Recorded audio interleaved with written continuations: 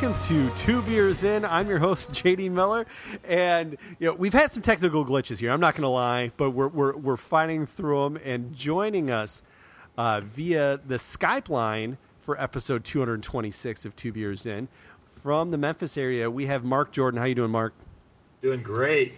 And how are you, JD? I'm fantastic now. Now that I'm talking to you gents, I'm great. Yes. I've got also on the line from Iowa, Pete Helmstead. How you doing, Pete? Doing well, JD. How's it in Chicago? You know what? It's a crazy time because for a number of reasons. One, it's Lollapalooza weekend. So they're setting up the stage. They're shutting down streets downtown in the Loop and Grand Park area. So everybody's getting ready for it. I am not one of those people. I went to Lollapalooza like 6 years ago, and it was a great time. Soundgarden played. We'll talk about Soundgarden a little bit. It was their reunion concert, and I saw Cypress Hill play, Wolfmother, and some up-and-comers. It was a fun time.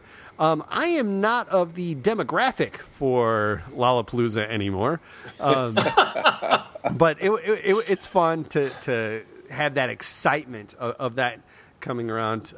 But yeah, it's a fun time in the city, especially with festivals going on all around. Every neighborhood seems like it has a festival right now. So to answer your question, it's an awesome time, and it's also an awesome time for beer. And yesterday, I had the privilege of going to Revolution Brewing Company in Chicago. You might know them from Anti-Hero, a great IPA that you can kind of get pretty much anywhere now, but Revolution's a great place. And what I'm drinking as we're recording tonight is also brewed in Chicago. I am drinking Lagunitas IPA. Love me some Lagunitas. They've got a great brewery and tap room in the Pilsen neighborhood here in Chicago. And this Lagunitas IPA, it's got I always love when there's a great description of a beer. On it, it says, "Thanks for choosing to spend the next few minutes with this special homicidally hoppy ale. Savor the moment as the raging hop character engages the imperial qualities of the Malt Foundation in mortal combat on the battlefield of your palate." Yeah, I want that job. Behind. I want that gig to write those things, right? So probably have to have 8 of them before you write it. Exactly. I see you've got a big old growler with you, Jordan. What do you got? Yeah, I got Hofbrau Dunkel from... Bless you. Yeah, thank you. I know I have to work on my German here. Hofbrauhaus America. Yeah, just a good dark beer. Got a little spice to it. I mean, but still very rich, flavorful. So nice. Goes down smooth. Did you get this at Growlers to Go? Oh, the on tap. Yeah, the local on tap Growlers. I love that place. Yeah. We went there as I don't know how long ago, year maybe, and we walk in. It's just a wall of taps, and you fill up Growlers. It was like a utopia. I loved it. Pete, what do you got? I'm back. You guys are hometown brewery. I went to Decorah, Iowa, town of about 2,000 people, maybe. They have a great brewery though, Toppling Goliath Brewing, and I have their India Pale Ale. It's called Golden Nugget, and it's pretty good. I'm first to admit I'm not a huge IPA guy, but this one's not bad. It's got the citrus and evergreen taste, but still a little bit of sweetness. Nice. And as all of Toppling Goliath's beers on the can, it says, "Live beer, please refrigerate." That's awesome. And this time of year is perfect for IPAs. When it's super hot, you want a beer or two. It's hoppy. It's got a higher alcohol content, so you're getting more bang for your buck. It is a great time for IPAs. But Mark, you went dark today, didn't you? I did. Yeah. I don't know. Yeah. Well, the temperature around here, we had been we'd had a week or two with the heat index pushing 110. We got down into the 90s again, low to mid 90s. So I kind of felt like a cold spell. So I don't know. Wow. Well, guys, we have an awesome show. We're going to hear from the host of Taking the Charge podcast, Dave Hein. He's an international sports journalist. He's got a website, Hein News. He talks about covering the Olympic Games. Matthew Johnson will join us in a little bit with an interview with Dave. And he's actually joining us from Germany, which is awesome. He covered the Olympics in Sochi and gives us an inside glimpse of what to expect there. We're going to talk a little football. And then also some music. I've got some new tunes for you. We're going to rock out today, guys. We got a lot of fun to go. We're even going to get some take on some bizarre things like Nintendo, Pokemon Go, and America Beer. So, but to start us off, Minnesota and the NFL and the football world lost a great recently in Denny Green at 67 of a heart attack. Pete got to know Denny. I got to know Denny as journalists. We both covered him when he was head coach in Minnesota, and it was he commanded a room. Like you would go, the Metrodome. As fabulous as the Metrodome was, to get to the press room, like it's like you're in a steam room somewhere. Going through, the hallway to get there. And it is a tiny room that you're in. You set up your equipment and you just stand there and wait. And you wait and you wait as a journalist, waiting for the coaches to stop talking to the players after a game and then come in and give their comments. And Denny Green, like the second he walked in, he's like a president. He commanded the room. But it's a tremendous loss because that guy brought so much personality to the game, and the players loved him. They threw around the term player coach a lot, and you hear that a lot, from a lot of people. But Chris Carter came out recently and said he wouldn't be in the Hall of Fame if it wasn't for Denny Green, and he was fun too and energetic. Pete, you covered him for a number of years. Pete and I worked together doing sports for those newer listeners back in the 90s. Oh, man, that makes it sound old, Pete. Yeah, big time. but we worked together at a CBS affiliate in Iowa and Minnesota, and so we did get to cover him. Every Sunday they were home. And Pete, what kind of memories do you have of Denny? I guess the one thing I always remember about him is you said it really well that he commanded a room, and there was no doubt about that. He'd come into that press conference afterwards, and they always would have like an opening statement, more or less. And Denny was usually talking as his first foot stepped on the platform where the mic was. He might not even be totally up to the podium yet, and he was talking. But I never felt that he was really the warm and fuzzy guy around the media anyway. Right. But he was always professional. Sure, he probably had bad days or grumpy days, but he never really came off as being angry. Frustrated, disappointed maybe, but not the angry guy that you see so many times with coaches and press conferences these days.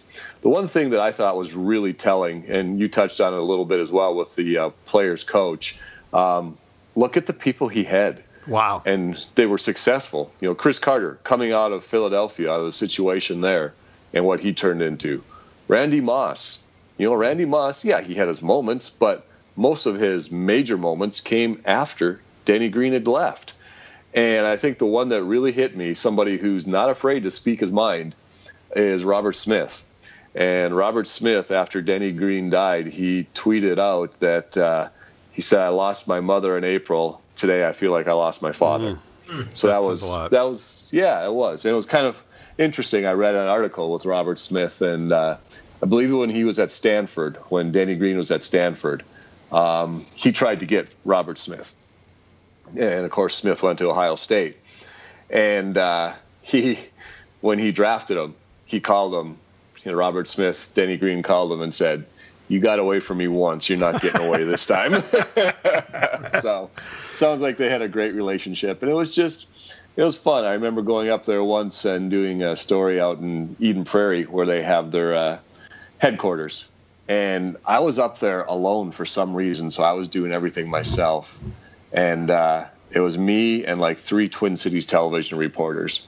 And Denny came over to do the interview after practice, and everybody just stood there. And I was like, "Oh, what the heck?" And I asked the first question from this small television market out of Mason City, Iowa, and there's 3 Twin Cities media just standing around.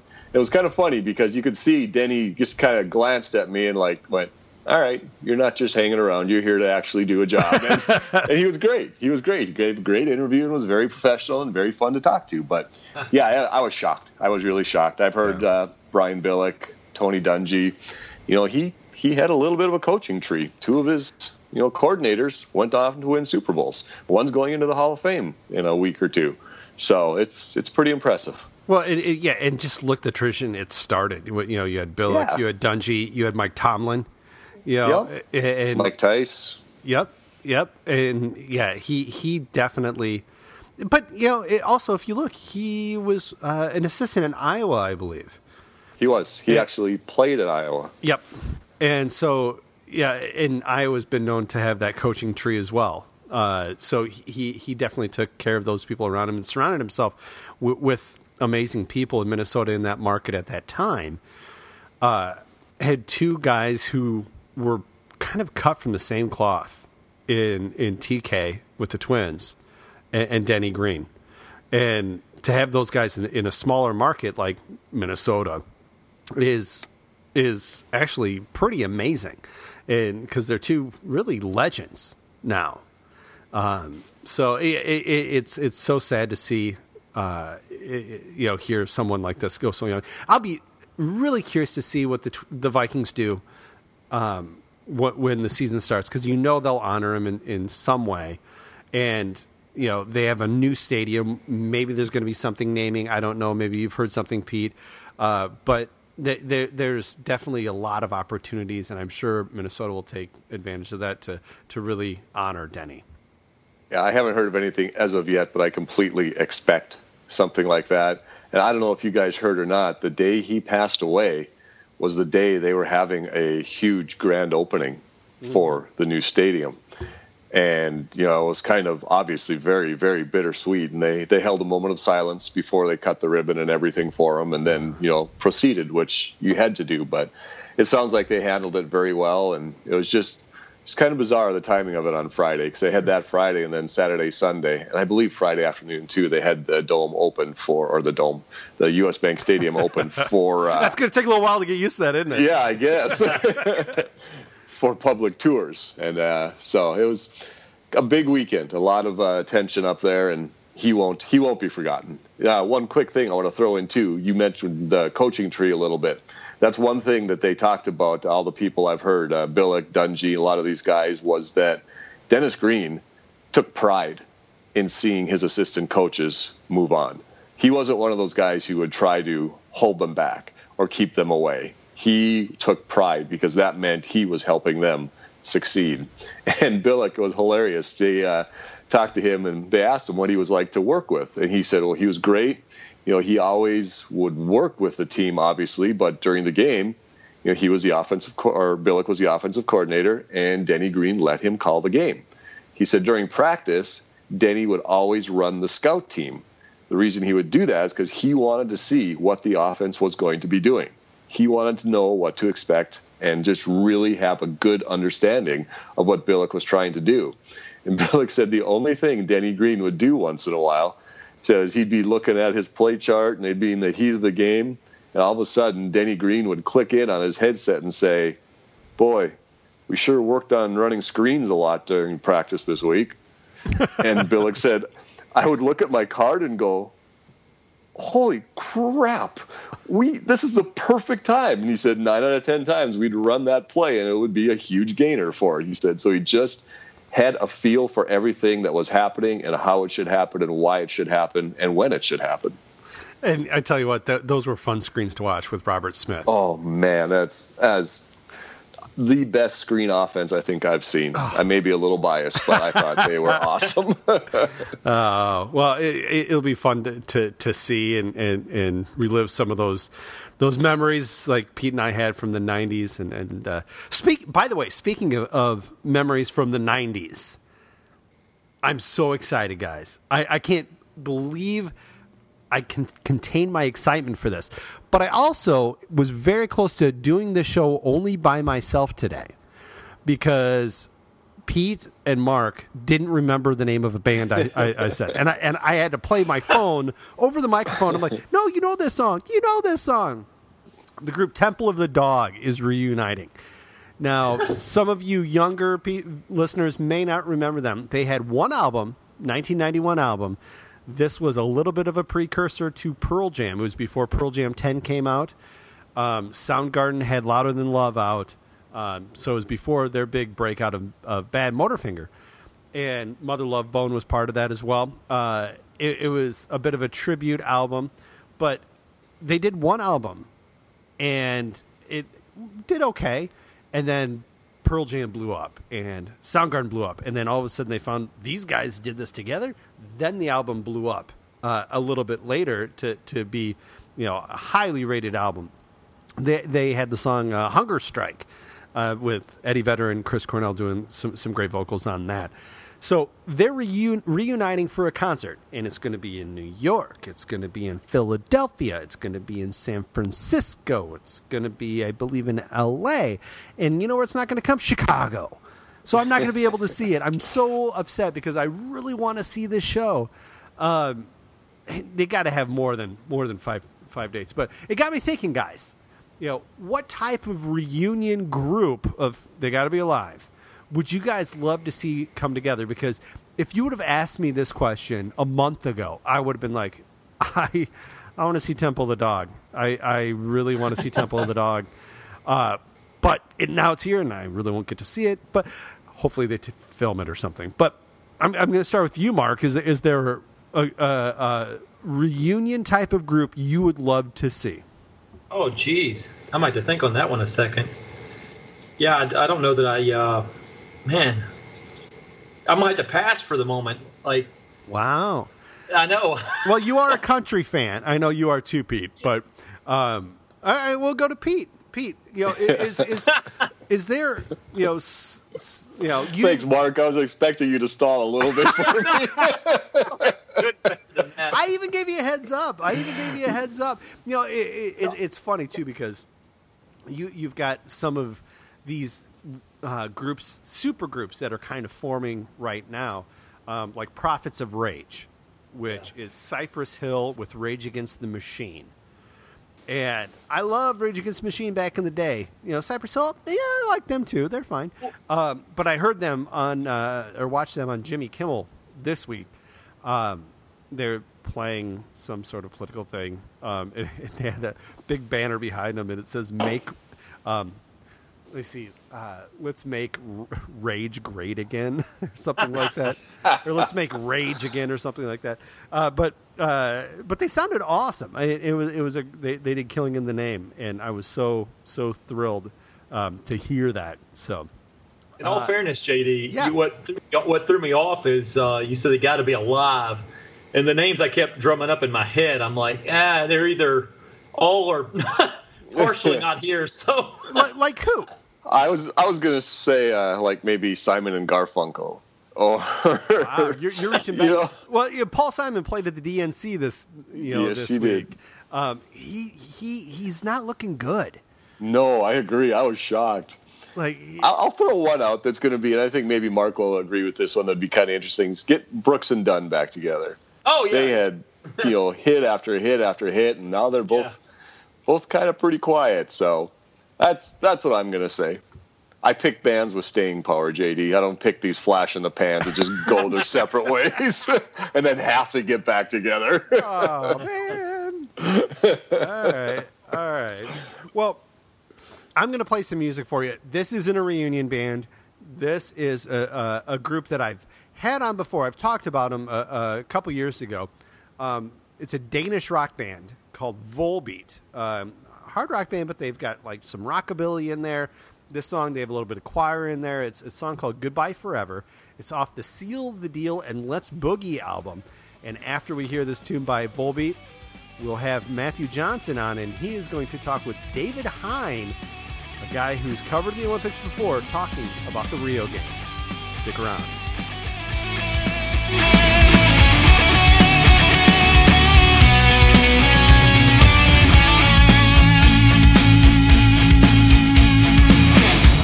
Well, you're listening to the evening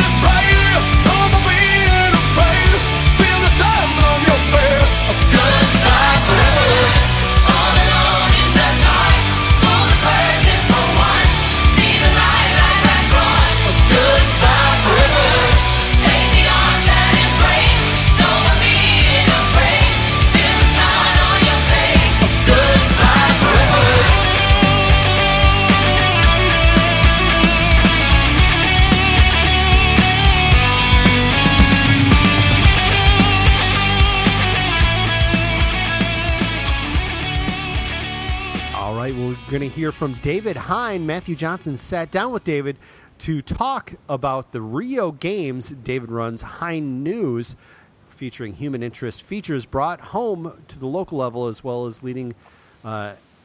He's a leading analyst on the world of sports from an international standpoint. He's an American from Chicago, decided to take a chance on living abroad. He's been in Germany since 1997, and he covers a ton of different sports. So without further ado, we'll go to Matthew Johnson.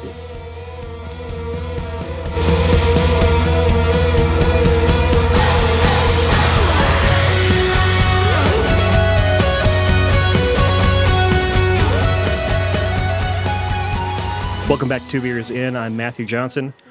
Her name is Rio, and she dances on the sand. And when she shines, she really shows you all she can. We are fast approaching the 31st Olympiad in Rio de Janeiro, Brazil. And to talk about the 2016 Games is sports reporter and host of the Taking the Charge podcast, David Hein. David, welcome to the show. It's great to be on. We're, we're always about the beer here on Two Beers In, and you're in Germany. So, wondering what you're drinking today. Well, you got me actually in the afternoon. Okay. Early afternoon, so I had to go alcohol free. But it's actually something that my wife turned me on to. It's a Riedelberger Dinkel alcohol free. So there's 50% spelt malt, and it's actually an isotonic beverage. They say qualified for athletes. It's a nice, wonderful beer. Really, I always kind of joke with my wife, that she's drinking beer, and she says, "Yeah, but it's isotonic. It's for athletes and stuff." So. But it's very tasty, very refreshing. And so in honor of being on Two Beers In, I figured I have to drink a beer. Being 3:00 in the afternoon, I said, and I'm working, should maybe go with an alcohol free. So. And it's isotonic. Prost. You're talking about, cheers to you too, friend. And the lid of the bottle, it says no to fracking, 9 to fracking. Also a cool little element. Didn't expect that beer, did you? I did not. I did not expect the beer to be talking to me about energy resources. Okay, very good. Isotonic. Yes, I don't think I've heard that word. You said like 7 words I'd never heard before in that phrase. I'll have to look them up after we're done. It's a Dinkel wheat. It's a little higher quality of a grain. Dinkel. You like Dinkel? I don't know what Dinkel is. It's a form of a wheat. Okay, very good. I like wheat. I like gluten. I like all those things. All the things that are bad for you, I enjoy them very much. I think you like it. You'd like it. It's hard to get. You probably wouldn't be able to get it. I know you get some Lithuanian stuff, but I would not be able to get it. You're right. It's hipster German beer. I don't get it, and I won't get it.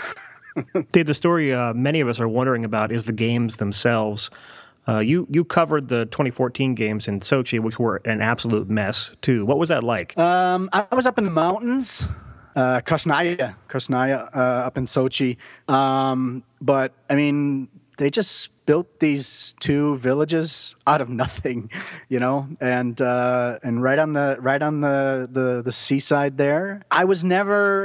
I never feared for my life at all. I never had any sort of security concerns. I mean, you went from one check to the next. You took buses. There was really good bus transportation to the events. The actual running of the games, the operations of the events, I didn't have any problems at all. I mean, there was this huge problem with the apartments at the beginning.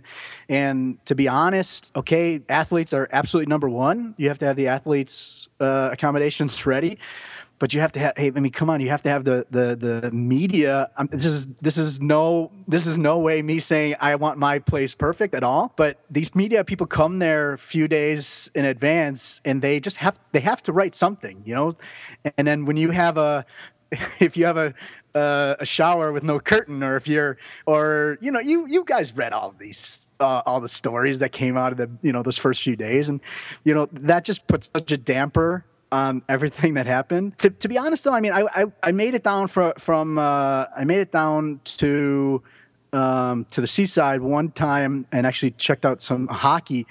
And that whole resort there, where like the villages, where those stadiums were all really close. You had the skating center, you had the figure skating, you had the Olympic Stadium, you had the ice dome. They were all really close together. I mean, so you could really walk from one thing to the next, and it was like not even 10 minutes. And you had the Flame there, and you had the Meadows Plaza there. So in that regard, it was actually, that area down by the sea was pretty nice. Like I said, I only came down for that one time.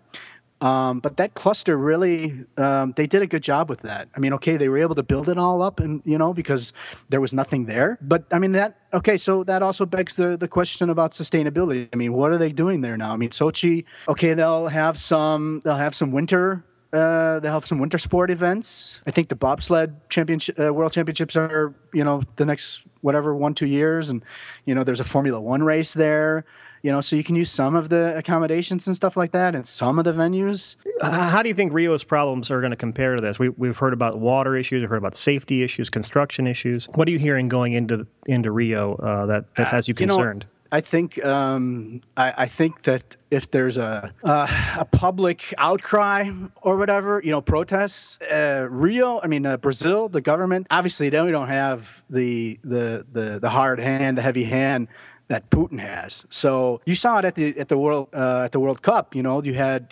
people protesting. There'll be some causes that will get some protests coming through somehow. Building construction, obviously, Putin could just put in more money, have his people work, that many more hours and whatever, and just pump all the money in to make sure it's done on time. And I haven't really been keeping track on what the facilities are like there in Rio as far as getting done on time. But I mean, okay, it's the Olympics, and you have to imagine the facilities are going to be ready. I don't think that the IOC could take a bashing if they have whatever facility is not done. I mean, so there's going to be problems without a doubt. But I don't think there's going to be. I hope there's not going to be any major any concerns. The water, I tell you what, I'm glad I'm not going to be swimming in there. I mean, that's a hard one. That's a hard one to deal with. And Zika too, right? There's a threat of the Zika virus as well. That's got everybody concerned. Yeah, wouldn't want to be there. I mean, I didn't go to the World Cup also, just because 2 years ago, just because also just the entire chaos mess. Just the bigness of it. Now, Dave, these were the games that Chicago bid for and lost, and you're originally from Chicagoland, so I wonder, was it a good thing for your hometown to lose these games? Did Chicago actually win by losing? Yes and no. There's the prestige that goes along with it. Chicago is, and I think most of the American cities, you're going to have to build up some new facilities. You're going to get a new stadium. You're going to get something. And, Chicago has so many different sports that they probably could have benefited from it. I'm sure the Bears would have loved to have a new stadium, and maybe let's dream a little bit. Maybe the Sky, isn't that the women's basketball team? Yes. That they could have their own place where they could play basketball. Or you could put in, DePaul, some of the sports from the colleges in the city. So I think those facilities that would have been built up would be used. And that's why I think most of the American cities, the major ones, they could survive this because those would be sustainable because there's so many sports, especially in the bigger cities. You also have like LA, you have UCLA, you have USC, and you have all the different sports at those colleges. So in one hand, okay, you'd have these new facilities. How many there would have been, I don't know. I mean, they would have gotten the money to help build those. So you would have had some new facilities. Where those would have been built, I don't know. I mean, there's not a lot of room downtown at all, right? Yeah, they were looking at South Side and West Side for a lot of this stuff. South Side, so the area could have been built up a little bit, received some financial benefit to improve the infrastructure in those areas. So I think there's the one hand you could have, it could have been a benefit, but on the other hand, it's also X million from people running around the city. Thanks, but I don't want to be driving around the city much anyhow. And then during the Olympics, And there's going to be some controversy somehow, there's going to be some, I don't know, some political thing, somebody taking money from somebody to get something done in their district or whatever. Something's coming out, it. So there's that backlash that would come up. So, weigh it. I mean, I have a lot of friends that say they're happy they don't have it. But on the other hand, I think there would have been some benefits to have it in there. So all things to keep in mind. It would have been fun. I would have actually maybe gone to those Summer Olympics. That may have been my first Summer Olympics, because obviously hometown and everything would have been kind of neat. So you may get a chance, because I hear that Chicago's trying to bid again for the 2020 something. Hey, they might as well bid for the Winter Olympics. I mean, Beijing is doing the Winter Olympics in 2022. I mean, how does that work? Wow. 2022 Winter Olympics are in Beijing. We could have the skiing at Chestnut Mountain, or at Mount. What's the other one in the suburbs? Villa Olivia. You skied there, didn't you, Dave? I never did. Oh. I never skied until I came to Europe. So I think it was a garbage mound before, and they turned it into a ski hill. These Olympics are an expensive affair. We talked about that, and we live in an era when, especially here, when we face this with the Chicago project, people aren't really wanting to fund public things on large scales anymore. Are we at the end of the modern Olympics? Will there be a 50th Summer Games? Yeah, I think there will be. You might have co-hosting. You might have two bigger cities kind of closer to one another, let's say maybe 2 hours difference, between them, different distance between them. And, that might be a way to kind of make it a little more manageable, because it's such a mammoth event. So, maybe you have sort of collaborations in that regard. Some of the other sports are kind of doing that, like the football, soccer a few years ago. They did in Belgium and in Holland. Basketball is doing it more and more. And so, I mean, that might be a way, but I just think that the Olympics will still be there because, none of these sports, this is for a lot of these sports, it's like their one time to shine, I mean, I don't know how many people in America really think that these guys ski once every 4 years, Probably a lot of people think that that's the case. Yeah, Bodie Miller skis only once every 4 years or whatever, That's I think that a lot of people, or Usain Bolt runs once every 4 years, And so this is really their one time to really shine. Think about the gymnasts. I mean, these girls, they become heroes and idols for millions of youngsters. And, so I can't imagine any of these sports saying, no, let's just, get rid of it. Sit down and figure out, okay, well, how do we do it? And you see some of these other sports that are doing co-hosting, and in essence, you have a co-hosting thing with the Winter Olympics because you have the mountain events, you have the mountain location. So I think that might be the way that it would go. If not, all these sports just get relegated to ESPN3, right? That's where they all are now when they're not on the Olympic competitions. Yes. I watch a lot of ESPN3. That's pretty fun. I think I probably would watch more ESPN3 than ESPN. Yeah. I know I probably would. It's the only place that I can see cricket and rugby. Yeah. In the States, at least. I don't know about you. You probably get to see more of that. No, we don't. Actually, in Germany, we don't have any cricket and no rugby. But you know what's really cool? I mean, being here in Europe, I know this might not be the topic, but you get to see different stuff. Because there's a different take on things. Like when I'm going to go up to Berlin to cover the soccer, the European Championship, and there's a jugger tournament. I don't know if you know what jugger is, from Blood of Heroes. There's this like futuristic film, and it's like this really brutal sport, but they where people die and stuff in competition. Blood of Heroes. It's an old movie, and they've adapted the sport and made it into like a playable sport because people like the movie and stuff, or chess boxing.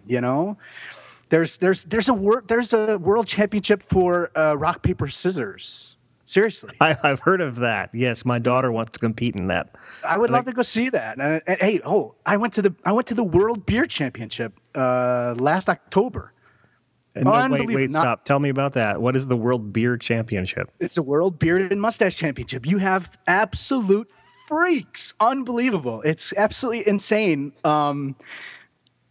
There's like, I don't know, there's probably like it's probably 30 different categories, 15 mustache and beard, and like a Garibaldi beard. There's the absolute, like if you put in Google pictures, World Beer Championship, you'll get the freestyle full beard. Those are the guys that are like kind of like the rock stars who just take their beard and just do absolutely insane stuff. I mean, not this past year, but there was a guy who actually built like a bridge, like a drawbridge, whatever, out of his beard. Could I drive a car across it? You could probably drive a little Matchbox car. Nice.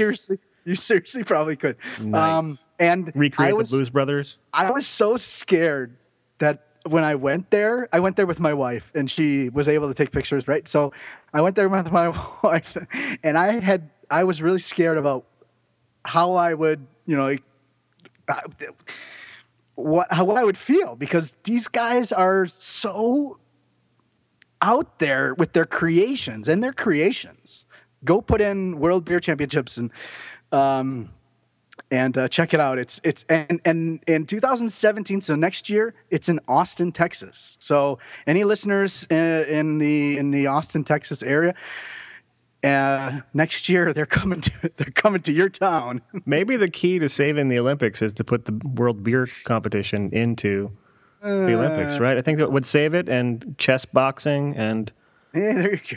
Jugular, whatever. Jugger, which looked like roller derby without the rollers in some ways. It's even more brutal, man. Blood of Heroes. Go check out the movie. Oh, we'll do that. If you want to check out David's work, get connected to his Taking the Charge podcast and his writing, visit HeinNews.com. HEIN news.com. David, thanks for your time. We'll look forward to reading more from you. Thank you very much. Hey, I felt pity when they turned out the light. I didn't know just what was going on, when all my guts were telling me to run and stuck around when I should have been there with you. And after all that we lost, I swear I'll never let go. You and I both are nothing but thieves.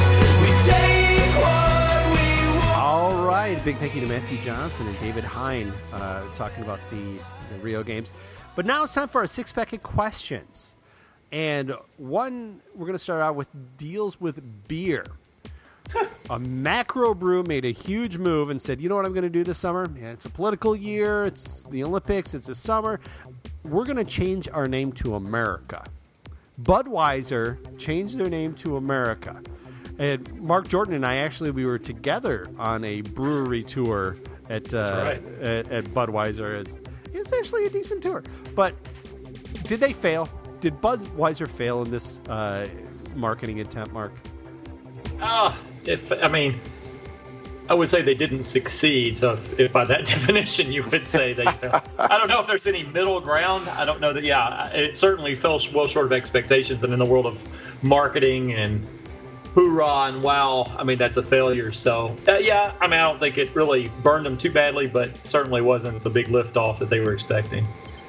I think I know what the answer to this question is going to be, but Pete, are you doing Pokemon Go?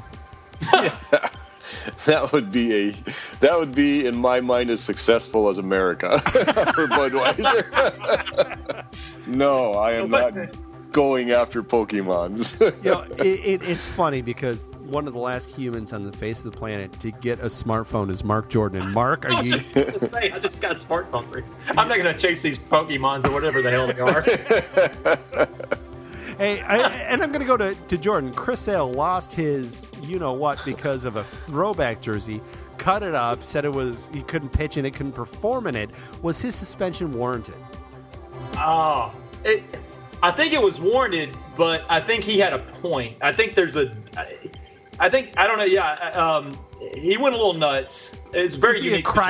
Was he a crybaby about it? Well, I don't know. I think he went a little nuts for the situation, but I do think maybe getting out there, being a little crazy, opens a dialogue about such things. We see this stuff all the time, and he raised some points about.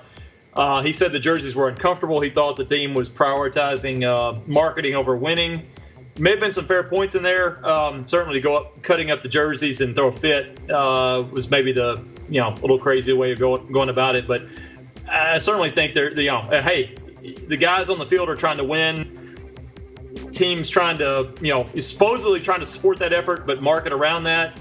Sometimes this was an incident. It really butted heads. Very unique situation. I've got to ask. Now, both of you this question. We'll start with Pete. What you more excited for? Second half of Major League Baseball season or the start of NFL fall camp? You already know my answer. Go football. Jordan? Well, since the Cardinals are still hanging on a little bit, I don't really, as of yet, my NFL interests aren't. The Cowboys are still, maybe have an iffy, no big outlook there. I still got a pretty good outlook for the, I got a lot of things to see in the second half or the last stretch of the MLB season. So the Twins season was done by the end of the first month. Yeah. I'm a big Twins fan. I've been up to like 5 or 6 games, and I will go again. We're planning another weekend up in September, but I am planning it around the football schedule, so I can go without missing any games. Exactly.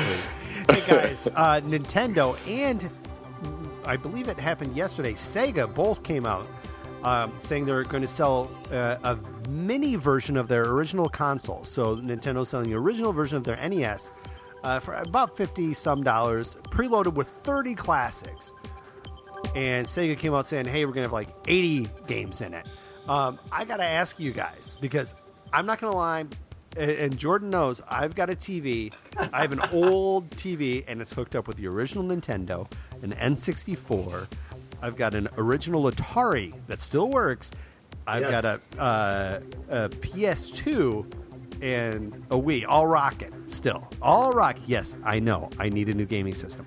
But I am rocking the original NES. And I'm going to ask you guys, which preloaded games would you want, or what classic would you want from either Nintendo or for Sega? And I got to tell you, for Nintendo, for me, it's all about Super Tecmo Bowl, because that was one that I just loved, followed closely by RBI Baseball.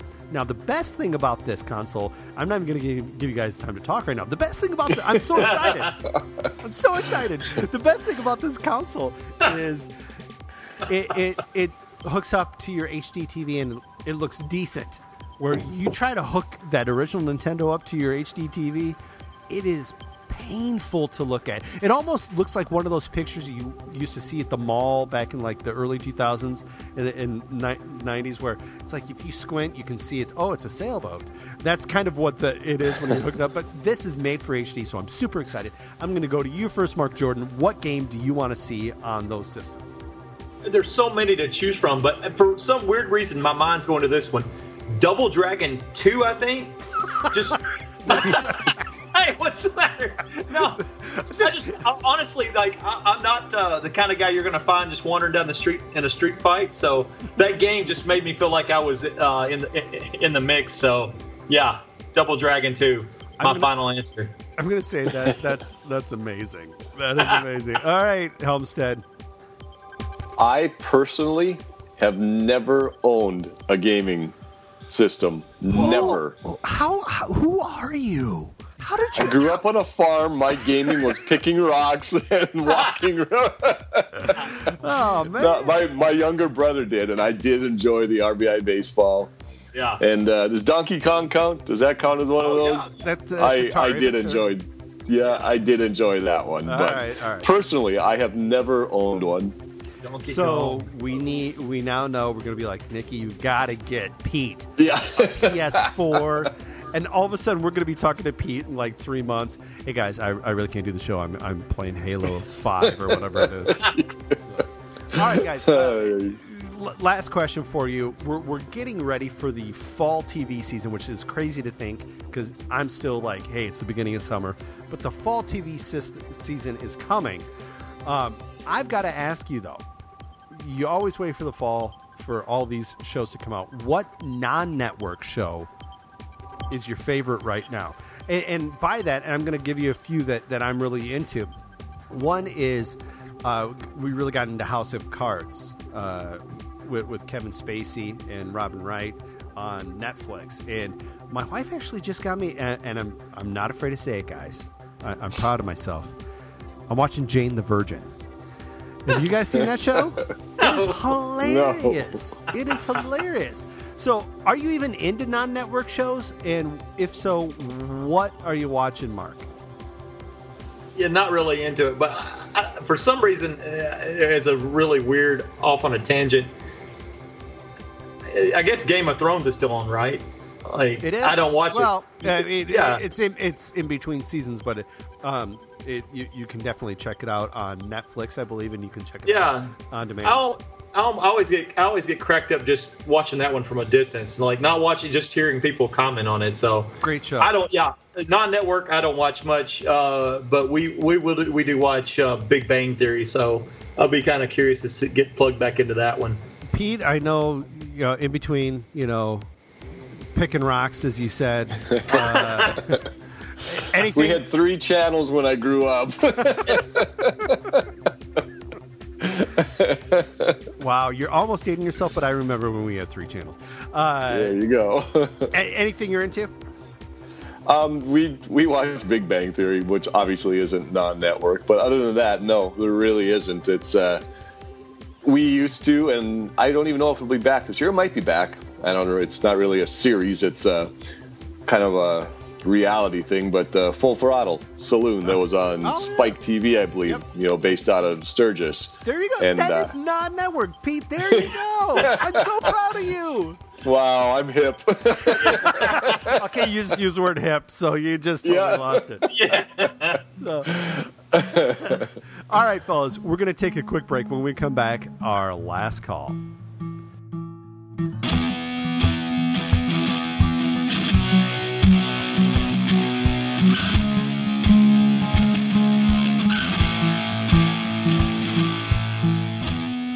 All right, we're going to start in Knoxville, Tennessee. Firefighters in Tennessee say a local woman caused a fire in her home. It is extremely sad that this fire happened. But how it happened is what is the most amazing part.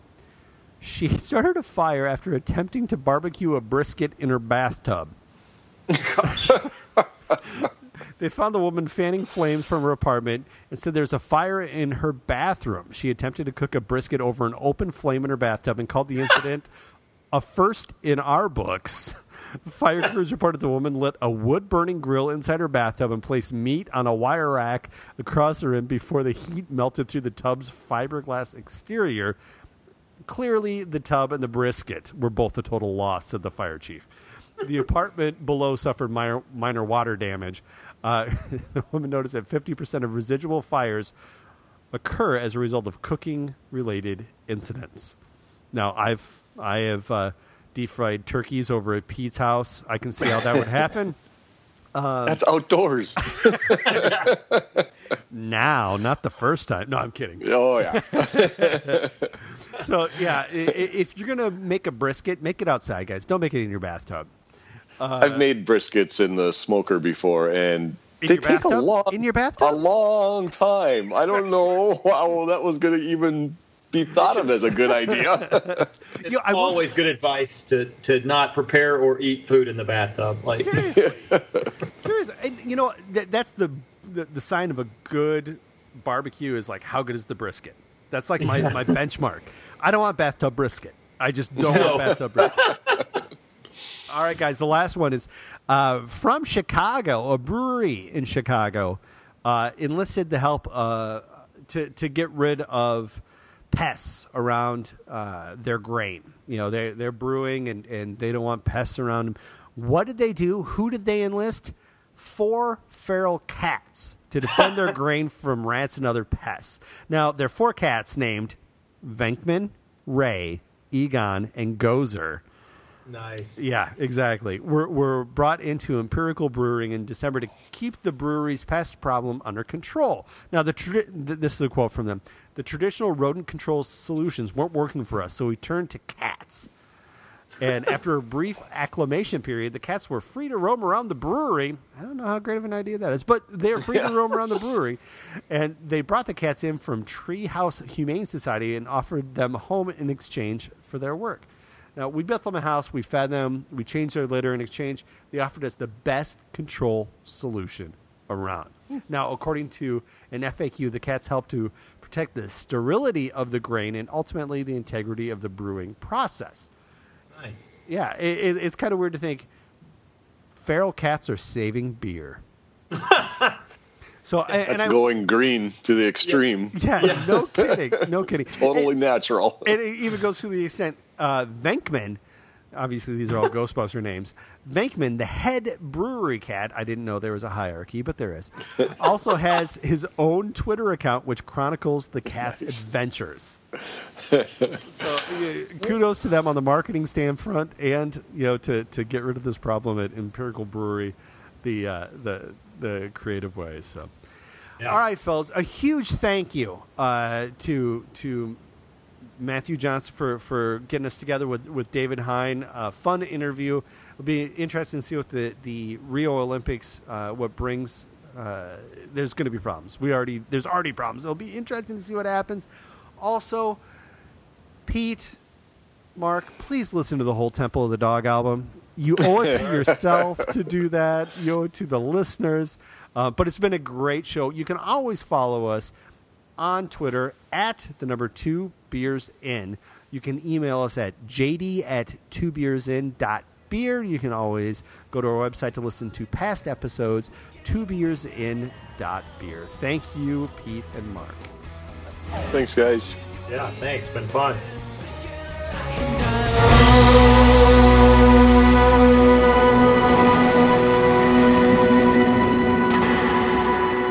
Wow, I'm hip.